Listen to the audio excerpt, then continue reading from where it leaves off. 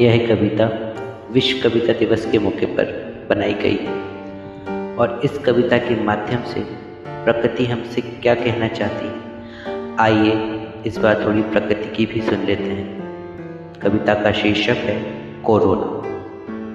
तुम लड़ लड़ मर जाते थे, हिंसा बहुत कराते थे, सांप्रदायिकता भी फैलाते थे, निर्दोष जीवों को खूब सताते थे। अंधेरा चारों तरफ फैला था, लोगों का मन बहुत मैला था। परिवार का नाता छूट गया, संस्कारों से रिश्ता टूट गया। अकेलेपन में जीना था, ख्वाबों में बसा मदीना था। हर रिश्ते को भूल गए, बस दौलत में तुम झूल गए। शोहरत बहुत कमानी थी, दौलत बहुत लुटानी थी। जीव जंतु को तुमने मारा था, प्रकृति पर भी डेरा डाला था। राजनीति बहुत कराई थी, भीड़ तुमने जुटाई थी।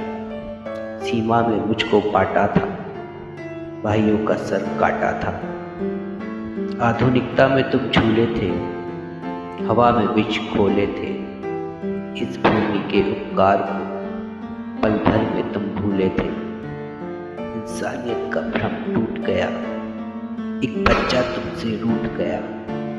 मानवता को बचाना था, सबको अनुशासन में लाना था। सबकी दुआ कबूल हुई, एक पल में हिंसा धूल हुई। दूरियों को मिटाना था, सबको साथ लाना था।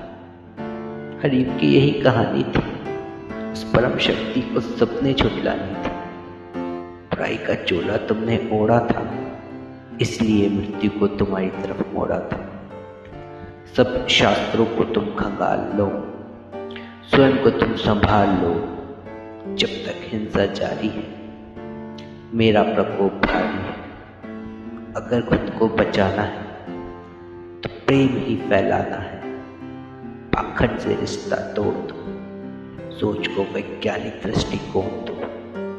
सोच को वैज्ञानिक दृष्टिकोण दो। धन्यवाद। अंत में सभी के अंदर बैठे परमात्मा को मेरा प्रणाम स्वीकार। मेरा नाम पंकज जमींदार है। धन्यवाद। Powered by Pratibha Writer Community and Bruce A Publication.